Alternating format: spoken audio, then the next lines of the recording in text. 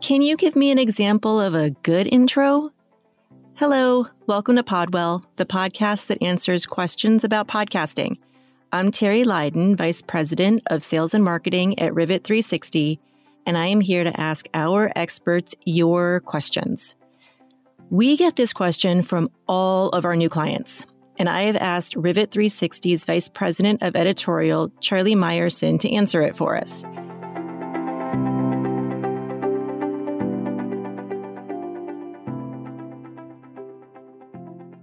Charlie, before we get to the submitted question, I'm actually going to take a step back and I'm going to ask you, why are podcast intros important? Like, what's their purpose? You know, the intro to a podcast is much more important than the intro to a radio show, for instance. The odds that people will tune in to the start of a radio show at the very top of the hour or 5 minutes after the hour, if there's a network newscast, are slim to none. People tune in to radio whenever they get around to tuning in. But in a podcast, as we've preached at Rivet from our origins almost a decade ago, it's always the top of the hour. When people press play on a device, they are ready to listen. But they also have an infinite number of other choices. The same telephone or tablet or computer that brings them your podcast can also bring them Netflix, can also bring them an infinite library of music from Pandora or Spotify or Apple Music or whatever. And you have to be interesting because otherwise they may not stick around. The competition, as we say, is a tap or a swipe away. And they are there at the beginning of your show, but they won't make it to the end if the beginning doesn't give them a compelling reason to keep listening. That is a perfect segue into the actually submitted question. Can you give us an example of what you would consider to be a good intro for a podcast?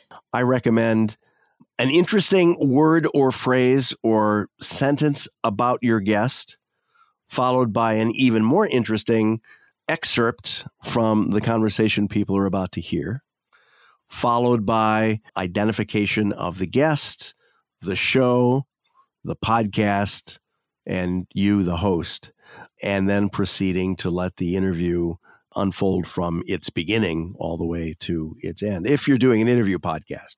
Even so, though, I recommend that you find the most interesting words or phrases or sounds possible in that whole podcast and find a way to get them in the first 10, 15, 30 seconds of the podcast so that people's interest is piqued and they say, oh, I want to hear how that happens or why that is part of this show.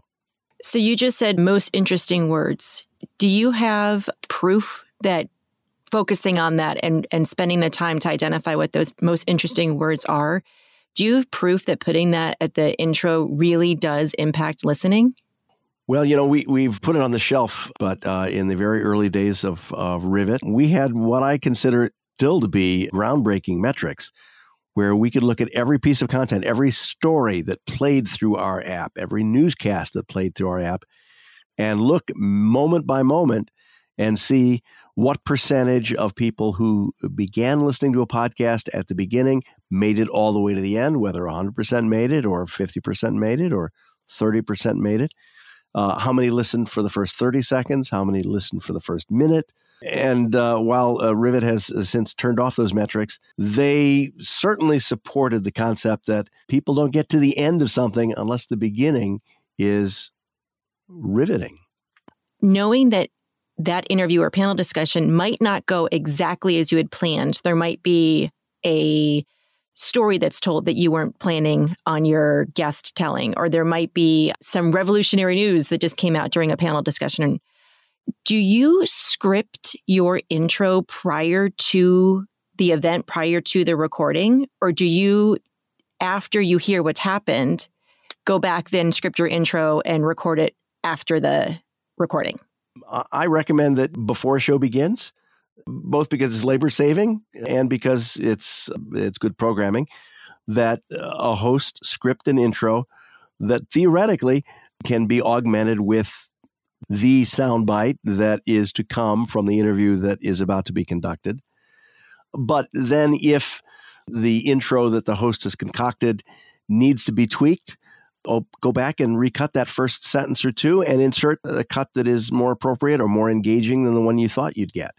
Ideally, though, it's less editing. You go through and you get the cut that you want, the teaser cut, as I call it, and put it right after that opening sentence. And there's no more re-recording necessary. The host doesn't have to go back in the studio, and things unfold as people had hoped. Do you have an example of maybe one of your favorite intros that we could take a listen to? Funny you should ask, Terry. I do. Here's one of my favorites. Peter Sagal is the host of NPR's incredibly successful show, Wait, Wait, Don't Tell Me. But I hate the title of my radio show. I have always hated the title of my radio show. you know what else he hates? The place where he works. Navy Pier. It's beautiful. It's lovely. It's on the lake. And wonderful Navy views. Pier. I'm Charlie Meyerson. Those are just two of the revelations that emerged when Peter Sagal and I met on stage as part of the Wednesday Journal newspaper Conversations series. So was this intro what you had scripted prior to your conversation with Peter? In this case, no. This is something that I didn't anticipate because I had no idea that Peter would be as hostile as he was to his place of employment or the name of his show. But reviewing the whole interview, which was conducted on stage before a few hundred people, I thought that those certainly were engaging and funny remarks. And so I went back and recut an intro that accommodated those cuts and then led on to the full interview as it unfolded on stage. So then do you have any concerns then, since this intro was recorded in a different time, did you have any concerns about having like different audio quality or different audio texture between your intro and the recording itself with Peter? No, I mean, again, and I'm not sure that everyone is going to have this honor that I had to be on stage with, a few hundred people watching.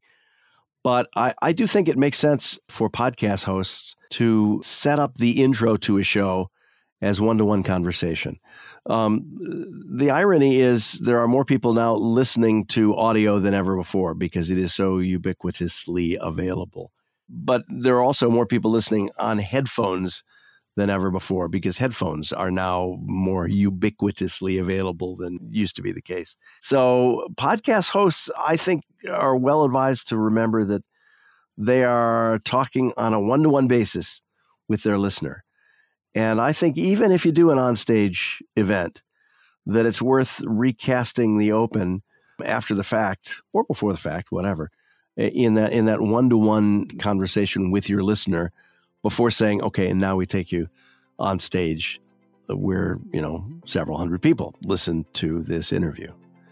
I think every podcast should aspire to create that one-to-one bond with the listener. And again, I encourage hosts to think of the listener as that person you put your arm around and you're inviting into the conversation.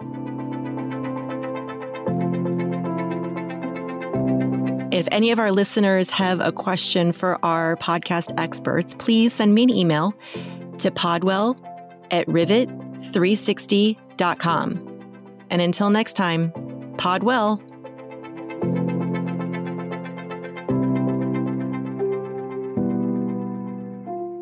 Is that that's my phone. Hold on. It's using my phone, I guess. Okay. I told it not to use my phone, and it's still using my phone. It explains that. Hi.